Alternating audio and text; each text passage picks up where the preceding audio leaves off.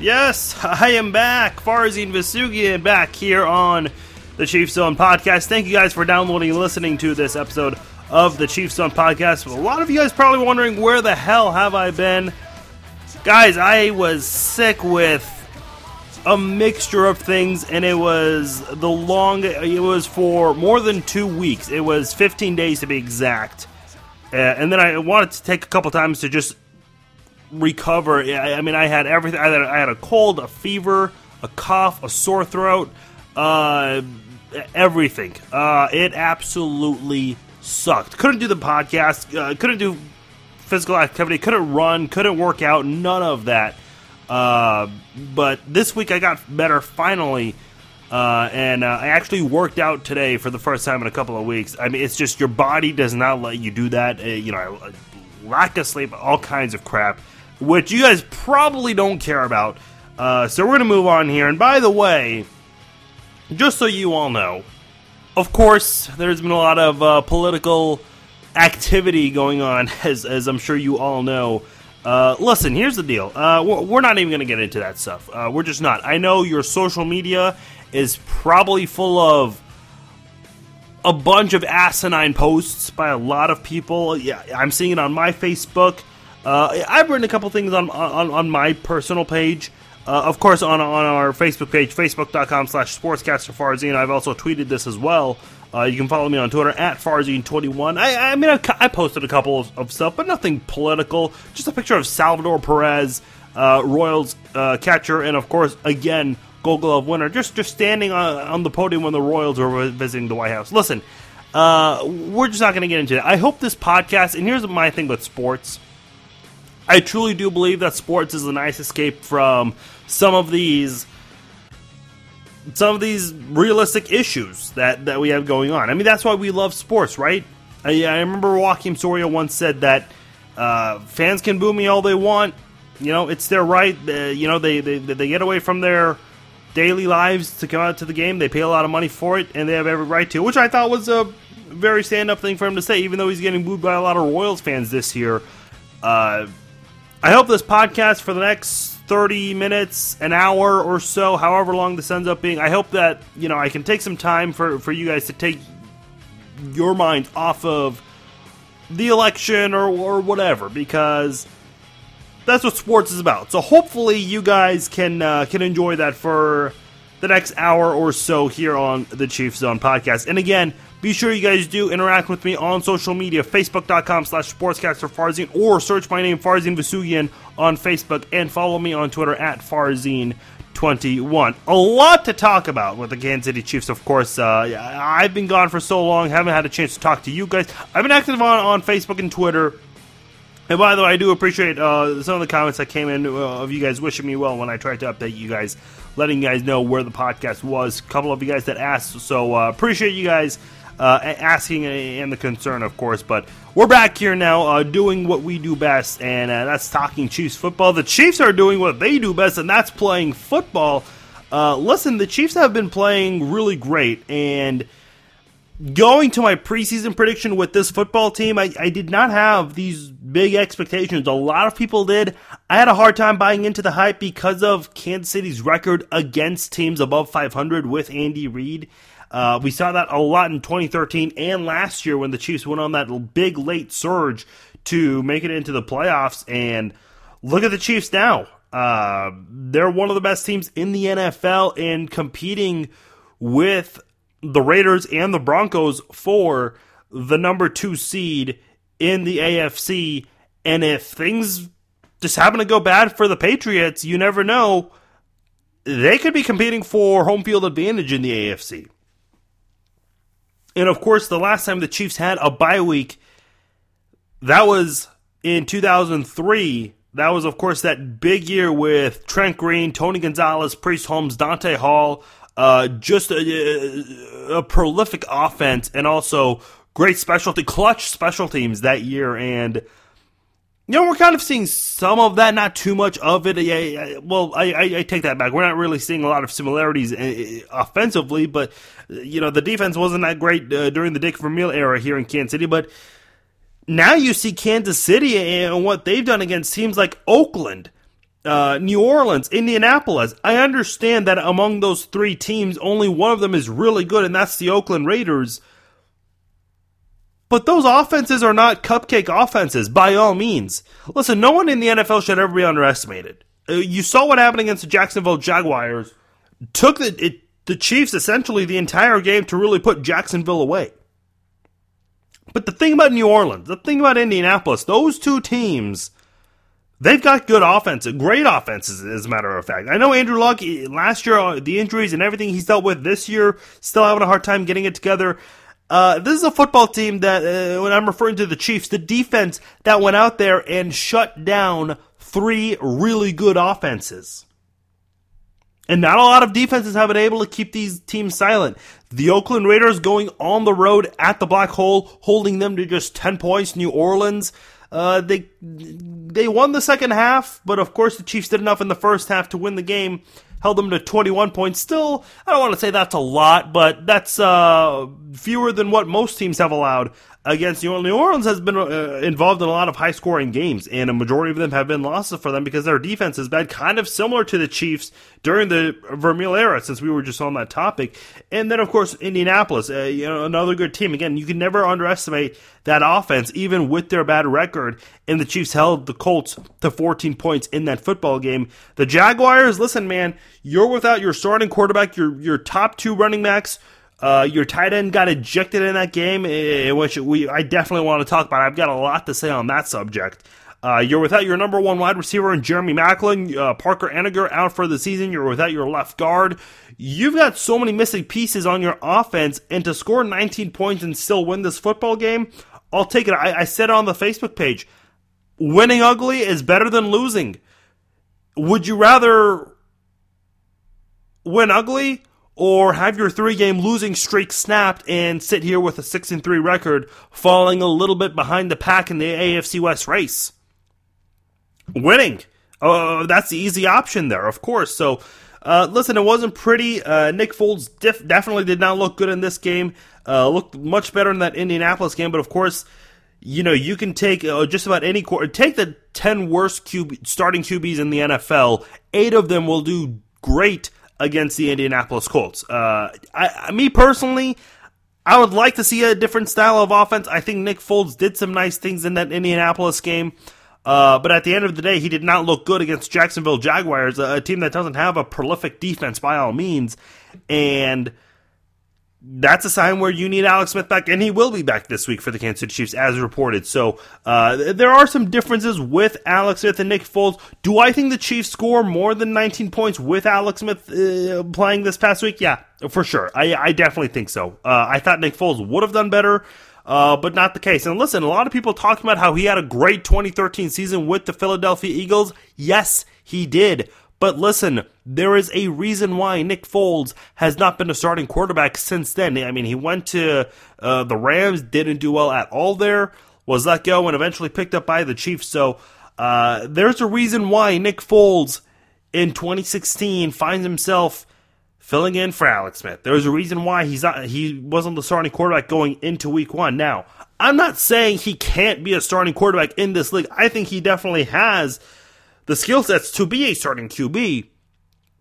And listen, what if Nick Foles had all of training camp? He got a majority of the reps under center this offseason. Yeah, I think he could have done better against Jacksonville. I think he would have done much better in some of these situations had he been able to start. But that's not the case for him. He's not the starting quarterback. The Chiefs want to go with Alex Smith. Again, I think I'll put it this way. If you want to do Madden ratings, I don't think Nick Foles is far behind Alex Smith. Regardless what the real Madden says, the real video game says, it's a video game. You can't take that too seriously. I think in terms of just good QB play, I don't think Nick Foles is far behind Alex Smith. But, this is not a guy who got a lot of the starting reps, basically, in OTAs and at training camp. Alex Smith did. So that's why Nick Foles may not have played so well. Who knows? But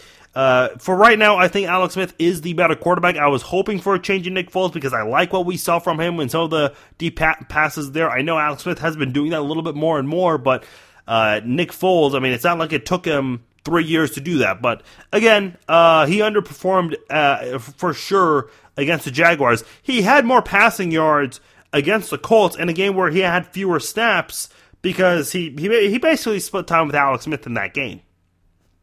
Whereas in the Jaguars game, he played from start to finish and threw for fewer passing yards in this game. But listen, nonetheless, the Chiefs found a way to pull out a win against the Jaguars, and you just survive, you take the win. Wins don't come easy in the NFL, and you move on to the next game. And the Chiefs have a very tough opponent in the Panthers. Again, don't go by their record of 3-5. And yes, I know they're not doing too well this year, but if you look lately, they're on a winning streak right now, defeating both the Cardinals and the Rams. And don't look now, but the Panthers have done this before. They started off 1-5 this year, and now are 3-5. Let me take you back. I believe that was a 2012 season, if I'm not mistaken. Actually, it was 2013, the same year the Chiefs went to the playoffs. The Panthers started 1-3 that season, finished 12-4. So after that 1-3 start, they dropped just one game in that season, in the second half of their season, and went to the playoffs with a bye week, basically. So, listen, the Panthers might be able to do that again. They've done it before. They're certainly capable of doing that again, and now they've got a team that they know in Kansas City, of course, coming in very hot. They want to be able to snap their winning streak and continue their own streak. So, this is not going to be an easy game for the Kansas City Chiefs going in there. Of course, we'll get to the breakdown later, but what the Chiefs have done, very impressive. And listen, we are in the second week of November, getting ready to play the Panthers. The Chiefs have played half their games so far this year, standing at 6-2. Now, 6-2 in most divisions, you'll be leading most divisions. If the playoffs were to start today, the Chiefs would be visiting the Baltimore Ravens. Now, let me say this. I posted the screenshot of the playoff picture and of the Chiefs showing that they would be visiting the Ravens. And I saw a couple comments here of people saying, well, they need to change the playoff system. Look, in 2010 when the Chiefs won the AFC West with a 10-6 record, obviously the Baltimore Ravens came to visit the Chiefs. Now, I know you guys don't want to remember that playoff game. Wasn't a pretty one for the Chiefs. However, as you may not remember, probably intentionally want to forget this, the Ravens came to Arrowhead with a better record than the Chiefs. Obviously, Chiefs fans weren't complaining. And look, I get it with sports. If a referee makes a bad call, but it goes your way, you're not going to say anything. You're going to love the call, obviously. So I get it with sports fans. But listen, in my opinion, I truly do believe that in the NFL, winning your division has to hold some sort of value. So, as of right now, I truly believe that the Patriots, the Ravens, the Texans, and the Raiders, those are all teams, and even though you may not agree with it, those are teams who deserve to be hosting a playoff game. In the NFC, you don't have anyone with a controversial record leading their division. Right now, the only team with that is the Ravens and the Steelers. The Steelers, of course, losing 3 in a row. If I'm not mistaken, I don't think the Steelers have won since dominating the Chiefs on Sunday Night Football.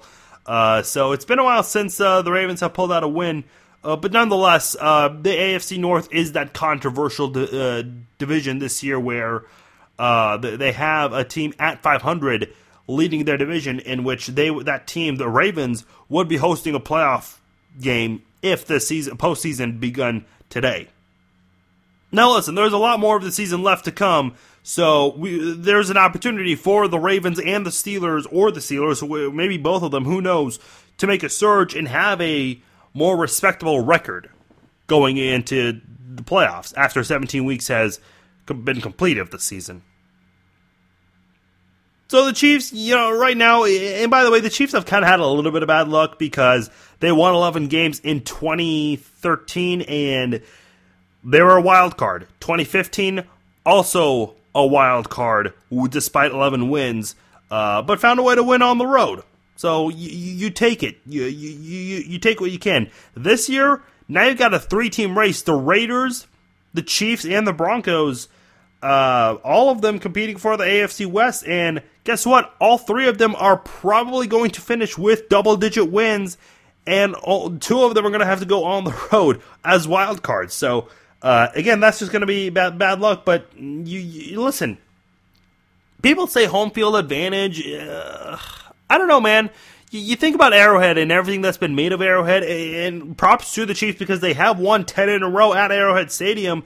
But in Kansas City's last 2 postseason games at home against the Patriots in the Colts in 2003 and the Ravens in 2010, the Chiefs didn't win those games. So, and of course, the Chiefs, had that long drought, plenty of postseason losses at Arrowhead Stadium.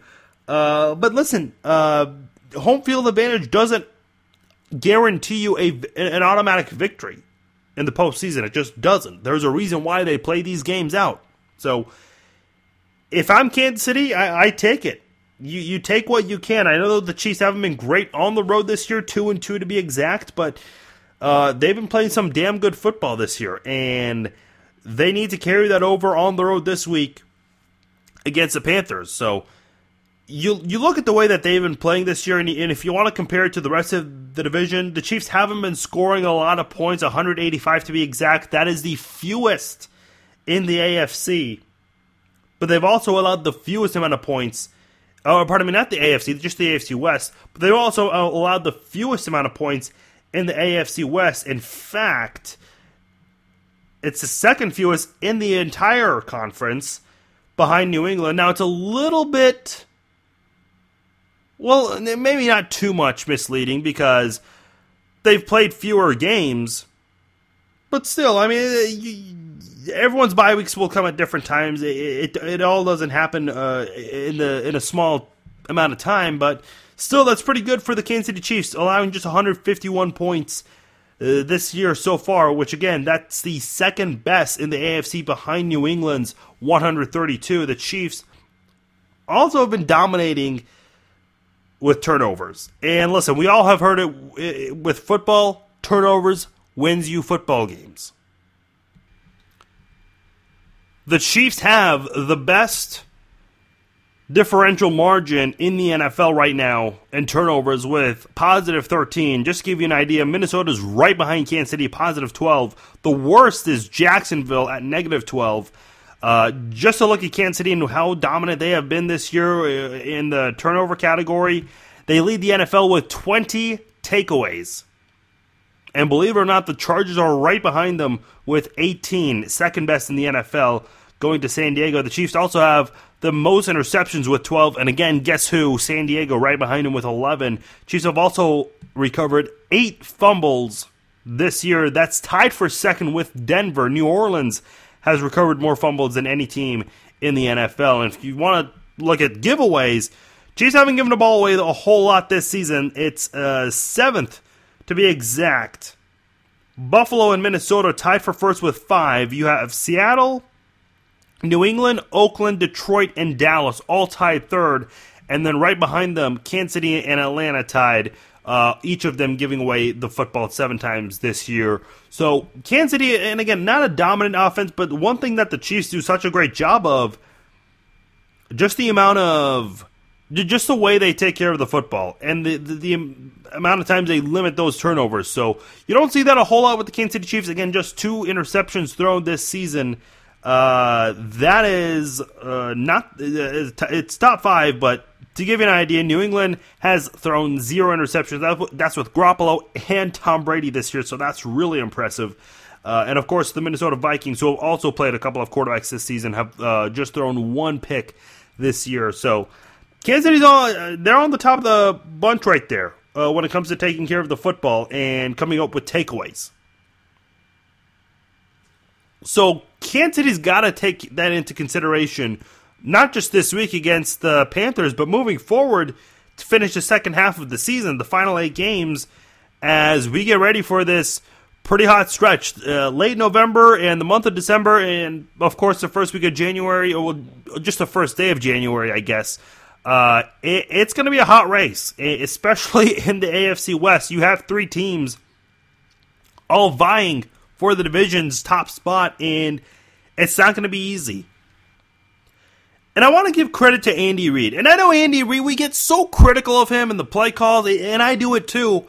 On Twitter, you'll see my posts, but I don't know what it is with the bad play calls, especially on third downs, but somehow you find ways to win football games.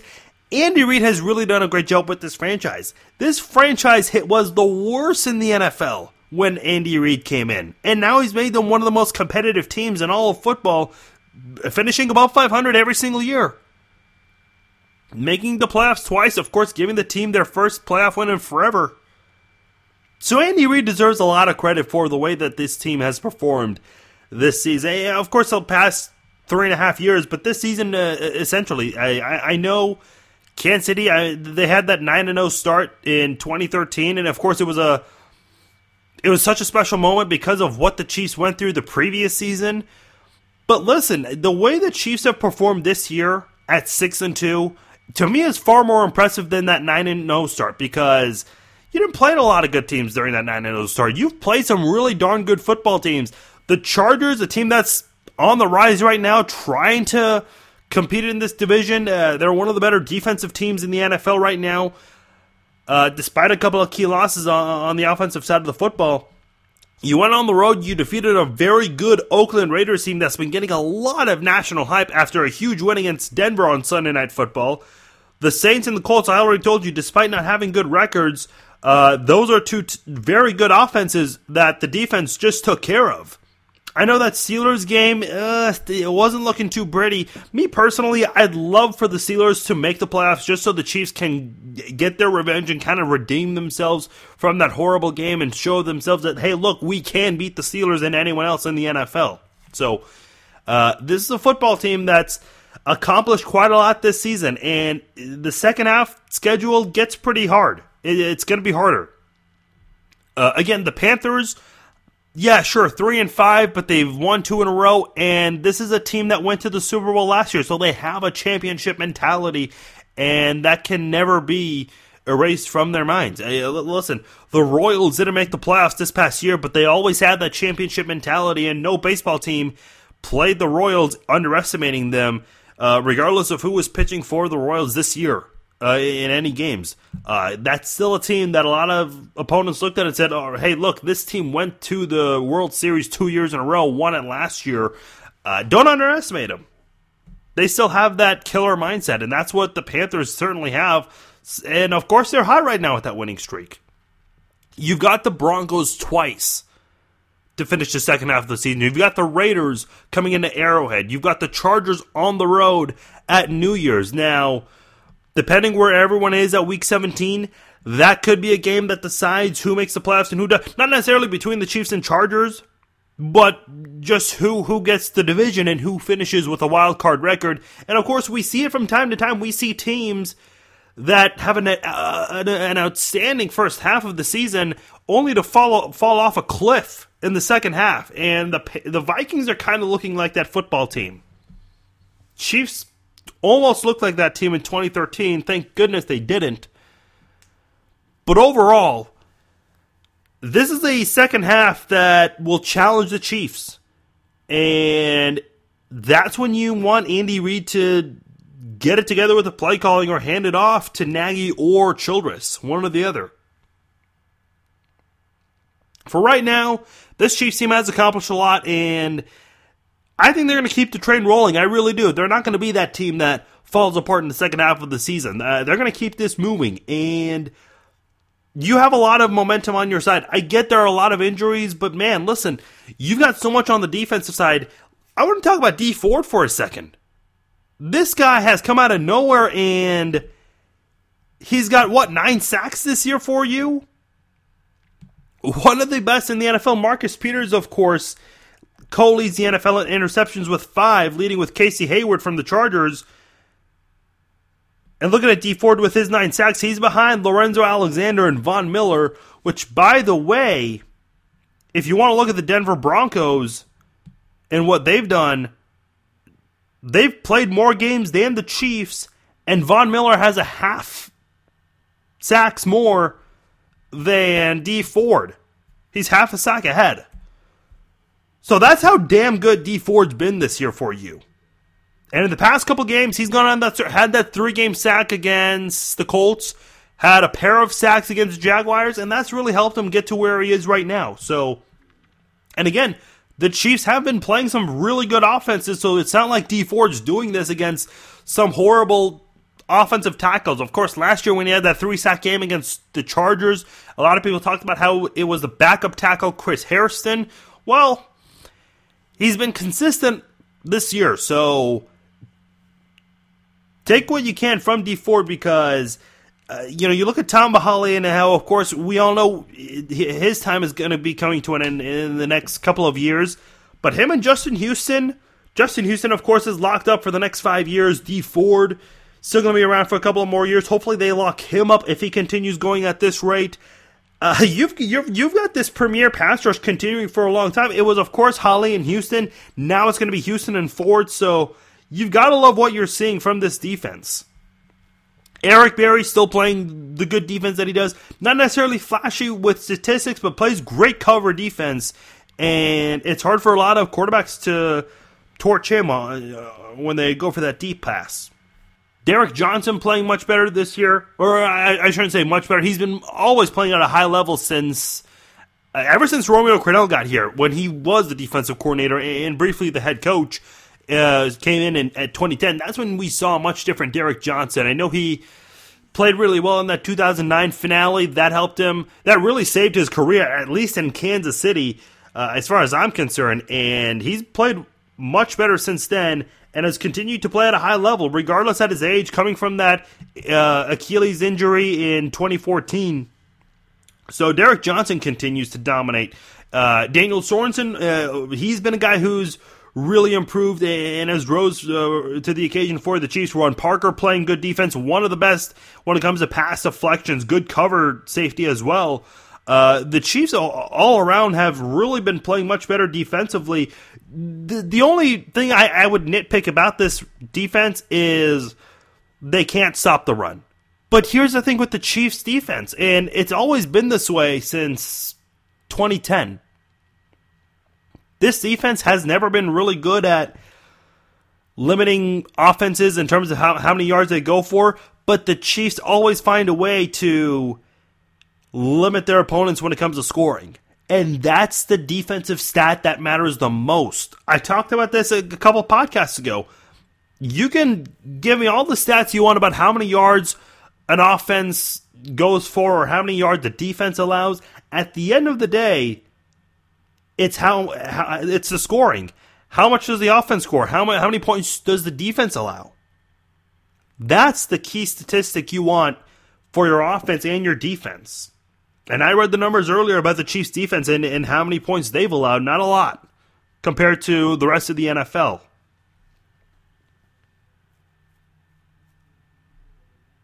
I do want to take a moment and talk about Travis Kelce and what happened this past week against the Jacksonville Jaguars, and really how Travis Kelce, honestly,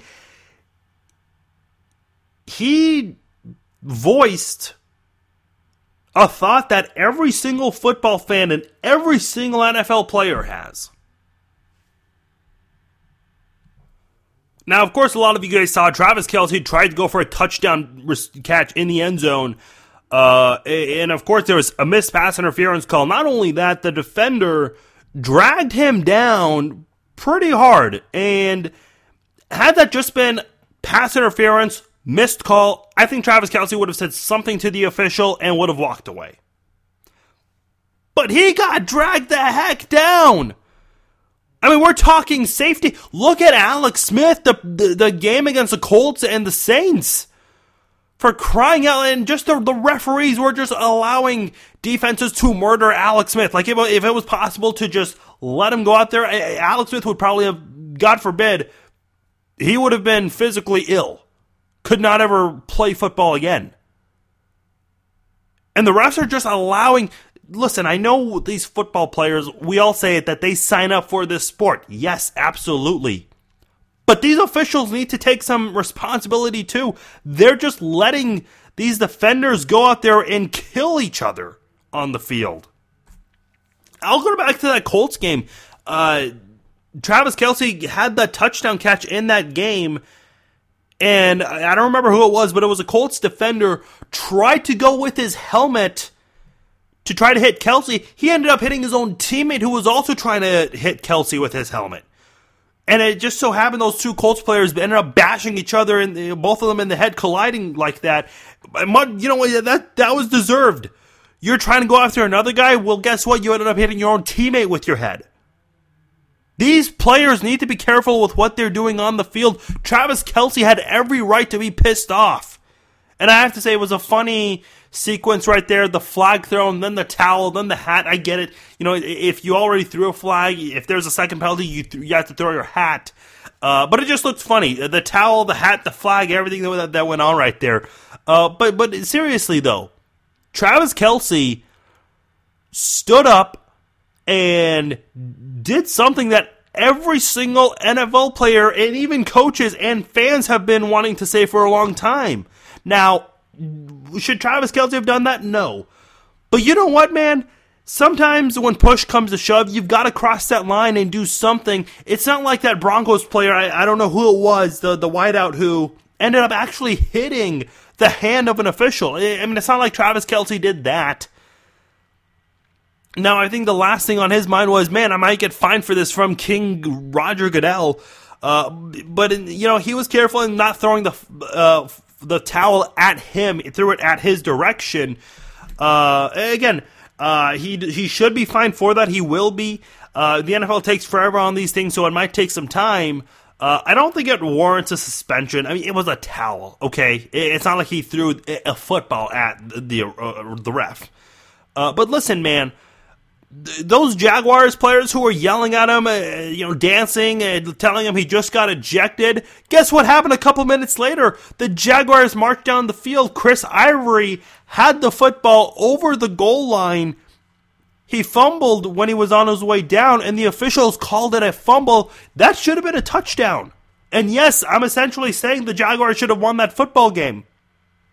So the Jaguars, who were dancing and laughing at Kelce just proved their point, because you saw the challenge right there from the Jaguars, and you saw the cameras on Gus Bradley. As soon as they made the call right there, what they saw after reviewing the play, Gus Bradley was livid.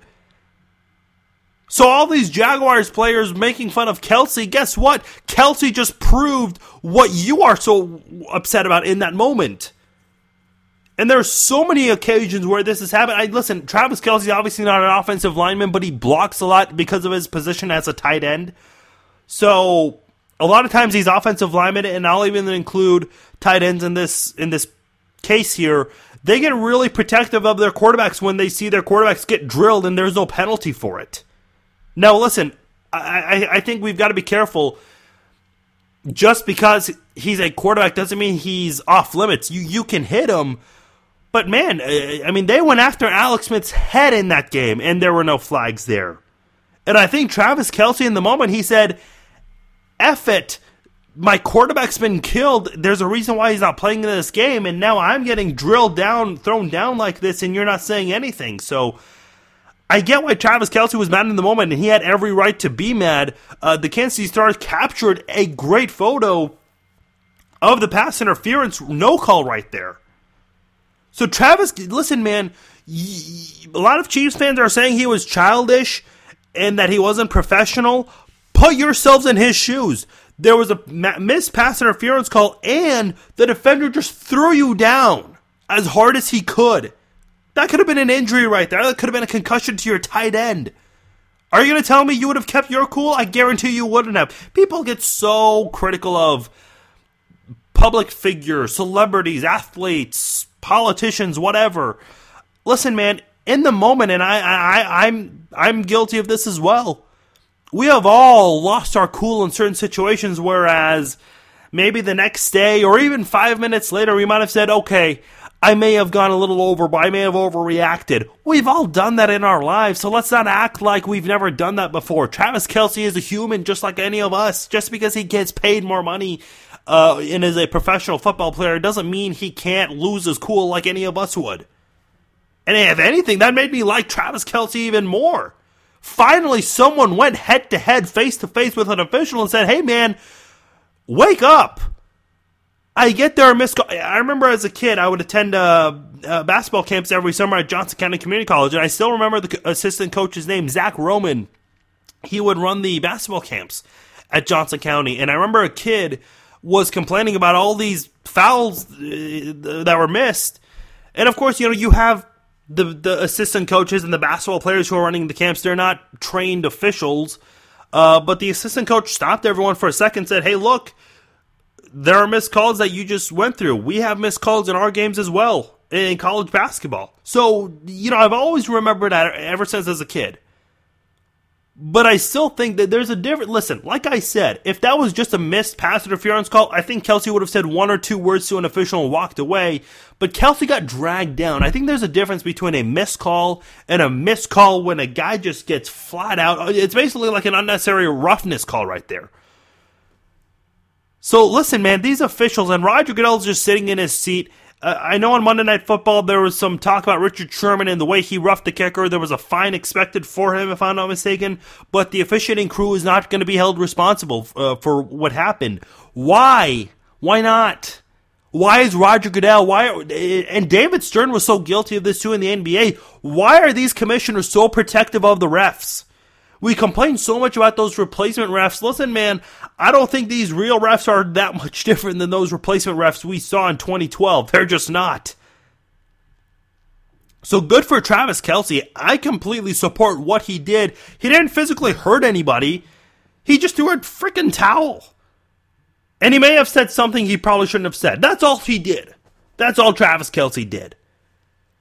The league's got to come up with some sort of system where, look, maybe you need to add an extra assistant official on the field or two. I don't know.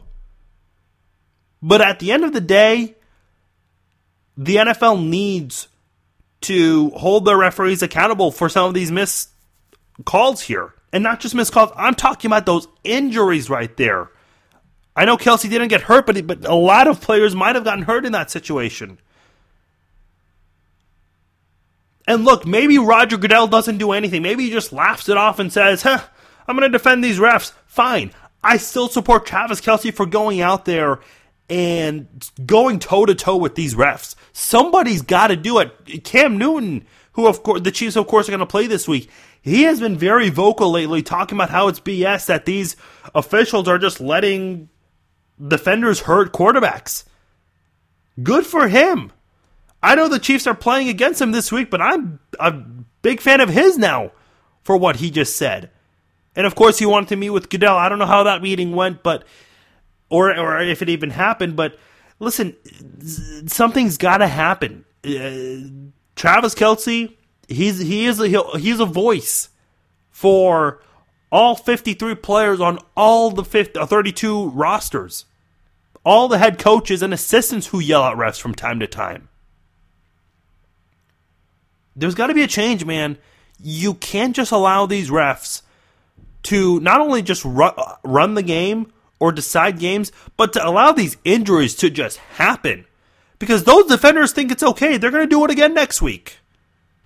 All right, it's time to break down the game between the Chiefs and the Carolina Panthers on the road this week. And again, like I said, this is a team that's won 2 games in a row, and they just have that championship mentality. So you can never underestimate this team, despite their 3-5 record. Again, especially with what they've done lately. That's what the NFL's about, man. You can have a bad record, but if you've been on a roll in the past couple of games, you just come off as more of a threat than what you may seem like with your overall record. So the Panthers are on a roll right now, and they've got a lot of catching up to do, and they want to continue that this week against Kansas City. So how do the Chiefs stop that? Well, let's start with Carolina's offense, because they got some weapons there, They're kind of in the middle of the pack when it comes to passing the football, but one of the better football teams when it comes to scoring. They're in the top 10 in scoring, 25.5 points per game. They're also 9th when it comes to running the football. So that's no surprise, of course, with the way Cam Newton, the way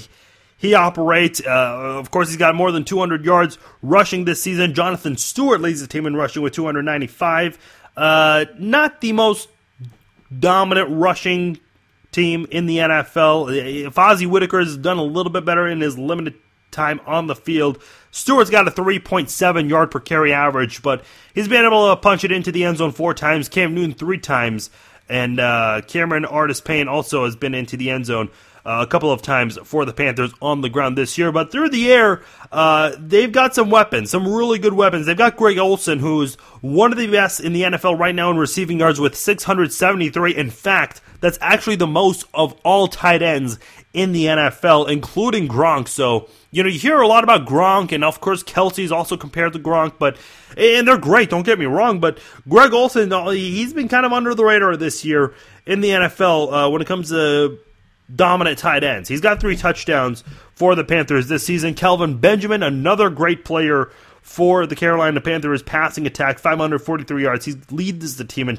receiving touchdowns with 4 of them. So the Chiefs are going to have their hands full from a defensive standpoint. Marcus Peters, of course, you're going to see him going up against Kelvin Benjamin quite a lot. You're going to see the linebackers, safeties also try to go against Greg Olsen in this game. Steve Nelson, who's been playing terrific, and I should have mentioned Ramek Wilson, who had a terrific game. Of course, had that huge interception against the Panthers, against the Jaguars. So the Chiefs' defense, so many players have really come through lately, and that's going to help the Chiefs and take them a long way going up against this Panthers offense. And again, you've got Olsen and Benjamin, a very good wide receiver tight end duo, and of course Cam Newton with his abilities, basically. I mean, he's a triple threat quarterback. He can do a lot. So that makes this Carolina offense a team that you definitely want to watch for, because they can do a lot. I know rushing, they don't do much, but I've got a feeling Jonathan Stewart, and look, if the Panthers are smart, if Ron Rivera, he's one of the better coaches in the NFL, so he's going to do it. They're probably going to go run heavy when you may not expect it much. Jonathan Stewart, again, not very good this year, but against this Chiefs defense, rush defense more specifically, I think this is a great opportunity for the Panthers to really exploit that against Kansas City. The problem is, for Carolina at least, the Chiefs don't allow a lot of points. So that's the red zone defense for the Chiefs have been great this year. That's where Carolina, and I'm going to be interested to see how Ron Rivera sets this up, because, like I said, I think he's one of the better coaching minds in the NFL today. How is he going to try to do that against Kansas City when they allow a lot of yards but not a lot of points? So I'm going to be interested to see that. I'm sure he's going to come up with something to try to change that and turn the tables against Kansas City's defense. So I think this Chiefs defense might be in for a little bit of trouble, but I think for the most part, they'll still do well. I think Marcus Peters is a little overdue for an interception. I think he's going to have one on the way to make it 6 for the season, hopefully 7. I'm not going to argue that either. But I think you're still going to see the Chiefs come up with a couple of takeaways in this game, probably an interception and also a forced fumble. With the amount of time the Panthers may consider running the football, I think they're bound to fumble at least once, and that's going to be an opportunity for the Chiefs to fall on it. So I think the Chiefs can come away with a couple of takeaways, one in each category, one fumble recovery and one interception in this game. But overall, I think defensively, with the way Dee Ford's been playing, Justin Houston getting closer to a comeback. We don't know quite yet, but he seems to be hinting that he could play this week, and that would be really huge for the Chiefs. He may not be the same Justin Houston we know of right away. Maybe he will be. Who knows? But having him back, his presence is definitely going to be important for the Chiefs. And, of course, you have Tamba Hali and Jay Howard, Dontari Post, so many great guys. Chris Jones has been playing terrific this year, filling in for Allen Bailey. Ramek Wilson, like I said, I think he's shown a lot of improvement in the past couple of games. These are guys, you've got so many playmakers on defense. So many guys can step up and help this defense come through. So I think at the end of the day, the Chiefs will allow a lot of yards again, which again you hate to see, but they'll still find a way to not let them light up the scoreboard. Switching over to Carolina's defense, outstanding rush defense, third best in the NFL, and I'll say this right now, with Jamal Charles out until late in the season, maybe might not even come back. We're not quite sure on that yet exactly. The Chiefs are holding out hope that he could come back. We'll just see. But Spencer Ware, uncertain what his status will be for this week. Jeremy Maclin, of course, we'll get to the passing game in a moment, but Charcandrick West and Niall Davis are probably going to be your running backs again, and it's good to have Niall Davis back. It's good that they can all set aside what happened with the trade and all that, because the Chiefs, we all know they really needed some running backs, and they needed someone familiar with the system, so hey, why not sign Niall Davis from free agency and bring him back? He knows the system, so and the Chiefs didn't get anything in return from the Packers, so why not let the Chiefs and Niall Davis reunite? I thought that was a good move to have happen. But the Panthers, overall, defensively, very good stopping the run, but absolutely horrible when it comes to stopping the pass. One of the worst in the NFL. In fact, they are 29th in that category, and they've also allowed close to 26 points per game, so not very good, and that's been a big reason why. And again, it's been a theme this year for the Chiefs. I don't know why. The Saints, the Colts, and now the Panthers, teams that have bad records, but great offenses, bad defenses. And that's kind of been the theme this year for Kansas City. And again, Carolina's defense, pass defense at least, not really good. They've got Kurt Coleman as a strong safety. You guys may remember him. Yes, the same Kurt Coleman who led the Chiefs in interceptions with 3 in 2014. The Chiefs only had 6 that year, so he had half of the team's interceptions. He was one of the best in the NFL last year with 7 picks. Of course, just behind Marcus Peters, who had 8. But this year, Kurt Coleman's been really bad. He's only had 1 interception this year. He's been torched a lot. Quarterbacks love picking on Kurt Coleman. Cornerbacks, not very good. You've got Bradbury and Worley. McClain as your slot corner. Again, not a very good group of quarterbacks to go up against. And I'm saying that's from Carolina's standpoint. From the Chiefs, you might be without Jeremy Maclin, so Chris Conley and Albert Wilson are going to be your primary guys. And, of course, you've got Tyreek Hill, who's been playing very well offensively, a guy who's really come through. And I think DeAnthony Thomas is a guy who you might want to try to involve. You want to use his speed to try and torch these guys, because there's not a lot of speed against with these defensive backs for Carolina, and that's been a big reason why so many teams have been able to move the ball so well against this Panthers defense. This Panthers secondary, not very good at all. They could definitely use a secondary coach like Emmett Thomas, and of course Al Harris, who's one of the assistants for the Chiefs. So this is a secondary that I think Kansas City should be able to dominate. Will they? That's a separate topic right there. Well, again, you might be without Jeremy Maclin this week, but you will have Travis Kelce, who again doesn't appear like he's going to have a suspension this week. I don't think he really will get suspended for that. I think it's just going to be a hefty fine. Not going to hurt the Chiefs much on the field, so no big deal. But you'll have Travis Kelce, and I think that's where you want to use Travis Kelce. We saw this a little bit with Nick Foles, the way he used Travis Kelce in that vertical game. If you have a matchup against Kurt Coleman, and again with Travis Kelce's unique speed, which we don't see a lot from tight ends. We have that in Gronk, we had that in Tony Gonzalez, but we haven't seen that from a lot of tight ends, especially in Kansas City with Leonard Pope, Tony Moeaki. Kelce has that speed, though, where I think he could go one-on-one against a safety like Coleman and possibly burn him for a lot of yards and take it for a long gain, or maybe to the end zone. So you want to use that kind of matchup right there to use that to your advantage and move the chains and get closer to scoring. Now, again, with your wideouts, Wilson and Conley, how do they do against Worley and Bradbury? And how does Alex Smith do? I think Alex Smith is also actually going to do really well this week. Coming back, of course, sitting this game out against the Jaguars. A lot of people talked about, had that been a division game, maybe he would have played, possibly, but I think you could definitely feel his presence was missed in that game. I think the Chiefs would have done a lot more had Alex Smith played in that game.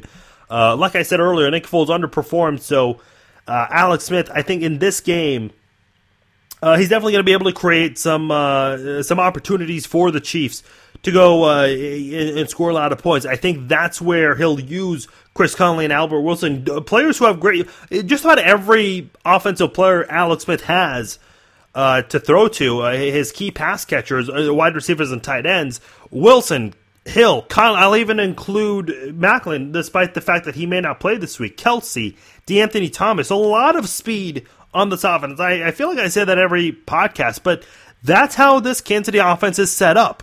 Now, you got Charcandrick West, who hasn't really played very well this year compared to last year when he filled in for Jamal Charles. So that's been kind of a concern for the Kansas City Chiefs, but for the most part, I think this Chiefs offense is going to have to go pass heavy. You're not going to be able to beat this really good rush defense. That includes Luke Kuechly. We all know what he's been capable of over the years.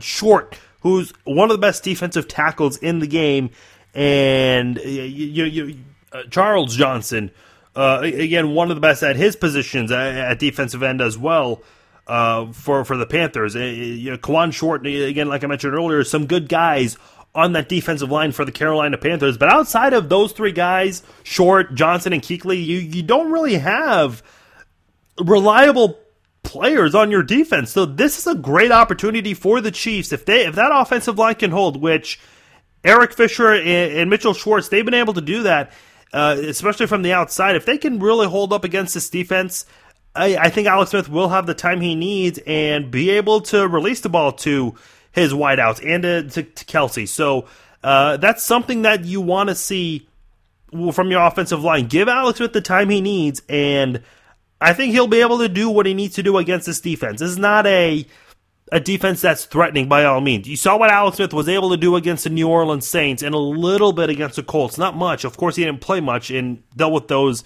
head injuries, but I think we're going to see a similar game against the New Orleans Saints. All I ask for is that the Chiefs' offense plays well for 4 full quarters. We haven't seen that much from the Chiefs, but nonetheless, this is still a Chiefs defense that's going out there and dominating. You look at what they've been able to do during this 4-game winning streak.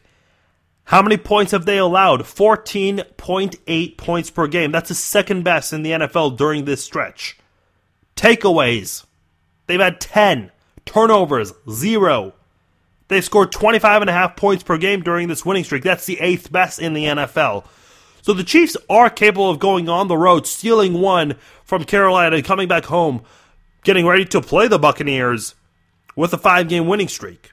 So I think the Chiefs are going to be able to do that on the road. I think Kansas City wins this football game. I think it's going to be a little close. I think that Carolina offense will be able to make some things happen, but I think the Chiefs will win in a close one. I say it's going to be 24-21 on the road. The Chiefs will win against the Panthers. You got to be feeling pretty good with this Chiefs offense. This whole team, as a matter of fact, with the way they've been going out and playing. But that offense, I think they can go out there and really just run the tables against that weak Carolina defense. It's one of the worst in the NFL. And I know it's Alex Smith's first game back, but he's got a lot of reliable playmakers. And listen, we haven't seen a lot of trickery from Andy Reid in this playbook ever since he got to Kansas City, but I'd like to see a little bit of the Wildcat, or maybe even a flea flicker, or one of those misdirection plays. We've seen some of those, but we haven't seen any of the flea flickers. I know that's kind of a lost art. We don't get that much in the NFL these days, but I think that can really throw off a team like the Carolina Panthers. So that'd be a great opportunity to go out there and do so and try to extend your winning streak to 5 games. So I think the Chiefs will go out and win. I think that they win by 3 points. So like I said, 24-21, I've got Kansas City winning this football game and extending that winning streak to 5 games. All right, let's go around the NFL.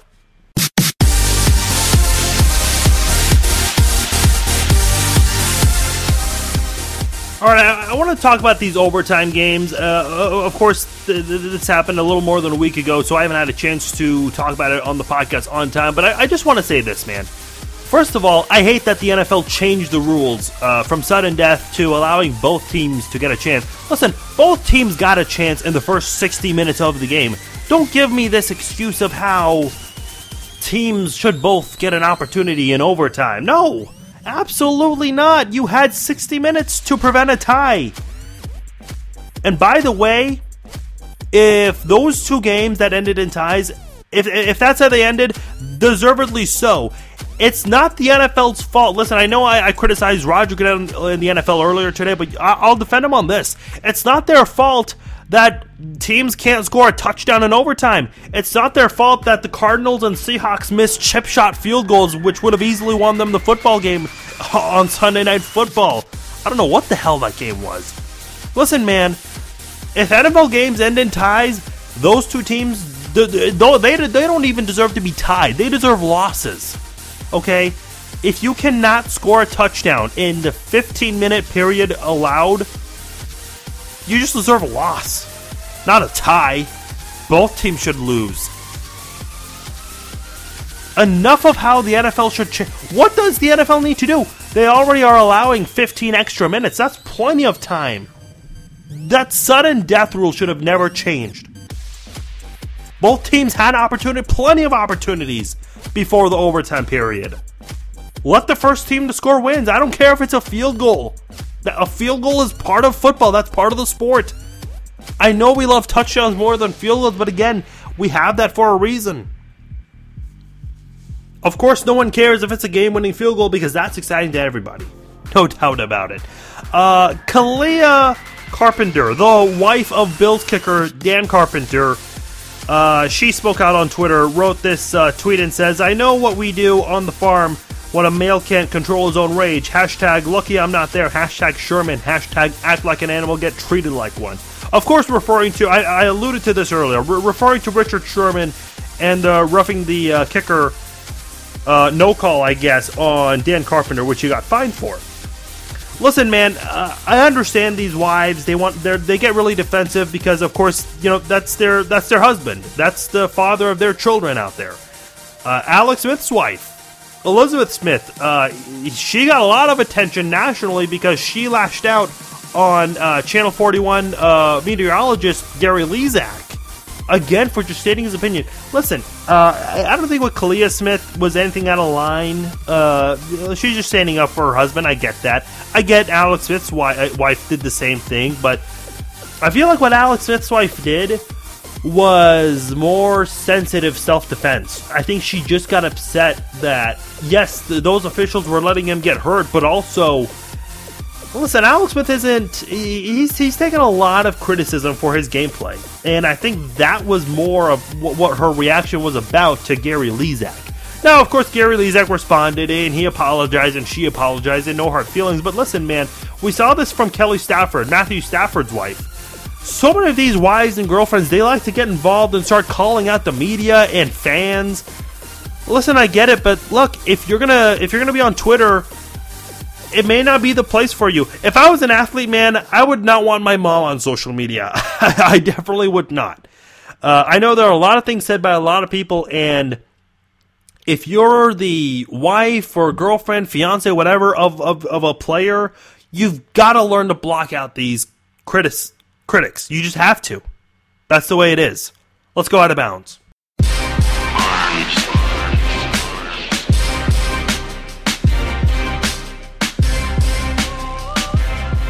Oh man, this is a really crazy story coming out of FIU, Florida International University. Their star tight end, Jonnu Smith, out for the season after his pregnant girlfriend poured boiling water on his head. All right, here's what I'll say, and I want to be. This is a very sensitive subject to a lot of people. I get it. We've got to be fair here, folks, because if it was the other way around, if it's the guy doing it to the wife, the girlfriend, the female spouse, it's automatically domestic violence, and you know that guy's a horrible person, and all sorts of things. Tyreek Hill has taken a lot of criticism for it, and I still see some people they give out their opinions on this, and I understand. I do. But let me say this. Now, by all means, the whole incident, I don't like to judge because maybe it was in self-defense. How do you get to self-defense at that point? I don't know. I would probably think of doing something else than pouring boiling water Of course, there are always two sides to every story, and I'm sure they'll investigate this. But listen, it's a female who committed the act of domestic violence right there. And it's not going to be viewed the same way. Hope Solo, the former goalie for the U.S. women's national team, she was involved in a domestic violence dispute. And she did not take the flack that Ray Rice took. And that's wrong, people. Look, I get it. Men are, physically bigger and stronger than women. Yeah, sure, absolutely. But that doesn't mean that if a woman does something, that it's considered domestic violence. I think that's where our society, we have this double standard here that, we shy away when we see this from a female, but if a guy does this, it's automatically, there's a lot of criticism right away. By the way, shout out to Stacy, a listener who sent me a message who was talking about one of the subject, kind of a similar subject we talked about. She had a Netflix suggestion, which I have not gotten to yet. It's on my list of things to do, called The Hunting Ground, which she told me it involves Jameis Winston and the allegations involved, which is something I definitely want to look into, because I think in these cases, I still think there are two sides to every story. Not that I support violence in any way. In self-defense, I think it's if necessary, you've got to do it.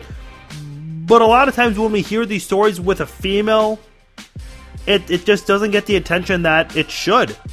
Like I said with Ray Rice, what he did was absolutely wrong, and he rightfully got killed by it from the public. Same with Greg Hardy, but not Hope Solo. That's just wrong, man. It's wrong. The UFC has their biggest pay-per-view coming up this Saturday. By the way, I'm now a contributor for Cage Pages from Fansided, so check out my work over at cagepages.com. Listen, Conor McGregor is always interesting. He always sells. He and Eddie Alvarez almost had a brawl. Conor McGregor had this WWE-like moment where he was about to throw a chair, and then I think he remembered the water bottle incident and how much that kind of cost him.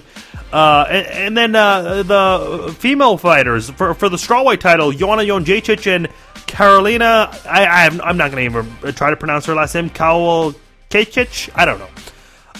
There was that incident where they did their stare down and Joanna headbutted Karolina. And listen, this is part of the fighting sport. People say, oh, it's classless, kids are watching, it's not very sportsmanlike. That's how the fight world is. I actually like that. You think of WWE and their staged brawls and feuds. This is actually real. I mean, these are people who are wanting to go and clash right away. So I love that. I think that's a great aspect from the sport. I like it. Listen, if you don't want your kids to see it, then don't show it to them. Simple as that. It's like The Walking Dead when people were complaining about the series or the season premiere. The show is called The Walking Dead. Don't show it to your kids if it's too graphic. This is fighting. There's blood involved. Don't show your kids that kind of fighting if you don't like it. That's the sport. Time to throw my penalty flags.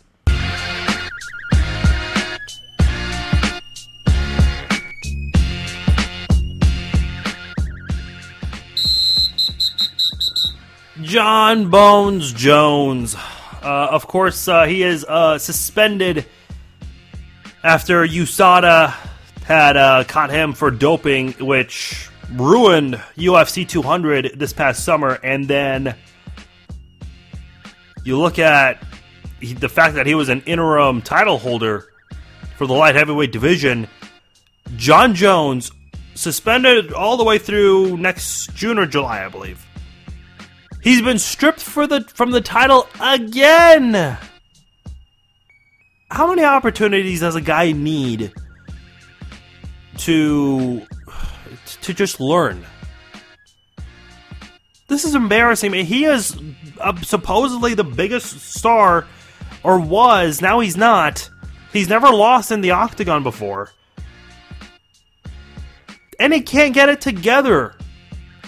Listen, you want to talk about how your kids should be seeing role model? All the way parents criticize athletes. These are the people you need to be criticizing, not the sport. The people who ruin the sport. Jon Jones is one of them.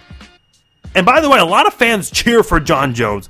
I remember he was saying he was sober for 3 months and fans were cheering like it was such a great accomplishment. I mean, look, good for him if that's the case. Daniel Cormier, who was supposed to be his opponent for the 4th time, said he's been sober his whole life and people were booing him. But hey, look, we all know who just got elected to be president for our country. Next flag. All right, Tristan Thompson, who plays for the Cavaliers, the Cleveland Cavaliers, is engaged to, I should have done a Google search, one of the Kardashians. Listen, I don't follow celebrity news, but I just saw Tristan Thompson's name engaged to a Kardashian. His career is over. Do you know what these Kardashians do to professional athletes? Lamar, I don't know which Kardashian he's engaged to, but his career went downhill when he got married to that Kardashian, okay? Reggie Bush, when he started dating one of them, his career went downhill. Chris Humphries, downhill. Even though there was a divorce. I don't know which one, Kim? Is Tristan Thompson engaged to Kim? People are yelling at their phones or their whatever device you have listening to your podcast. I don't follow celebrity news. I honestly don't. I know there's Kim. I know there's Khloe. That's all I know with Kardashians. I've been told I look like Rob Kardashian. I was told that a few years ago when I was overweight. I've lost a lot of weight since then, 25, 30 pounds to be exact, and I don't look like him, and I haven't received those comparisons as much anymore, thank God.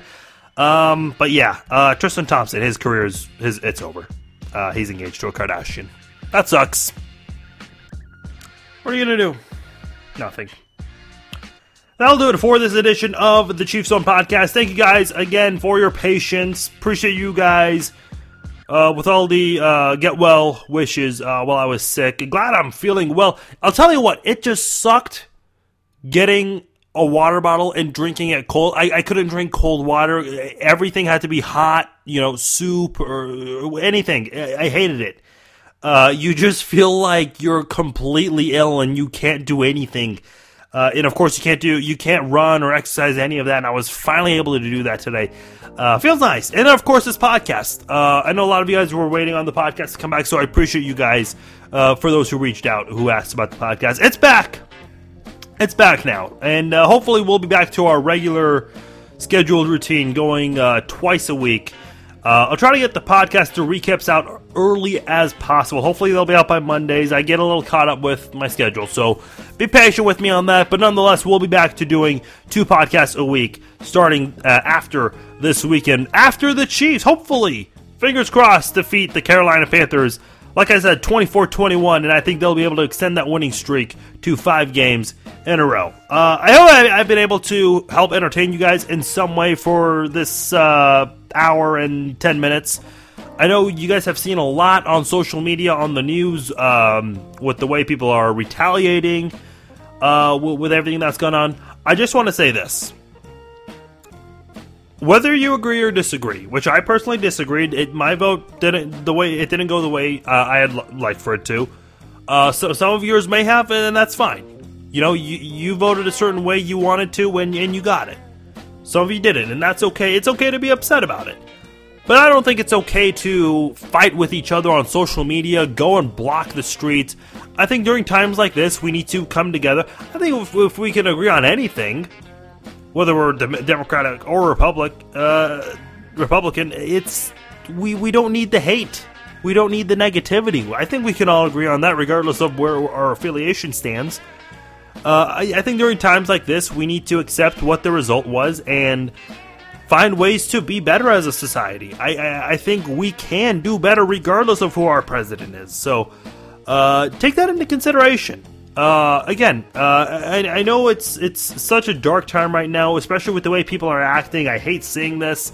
Trust me, I'm one of those people. I don't like seeing people whine and moan on their Facebook. Like, I don't log on to see your paragraph about how horrible you feel. No, I don't even use social media for that.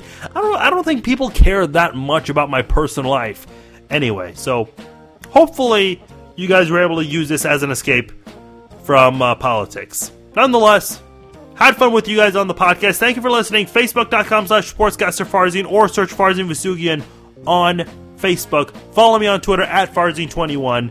Talk to you guys this weekend during the Chiefs and the Panthers and much more. I'll talk to you next week. We'll recap the Chiefs and Panthers game. Take care.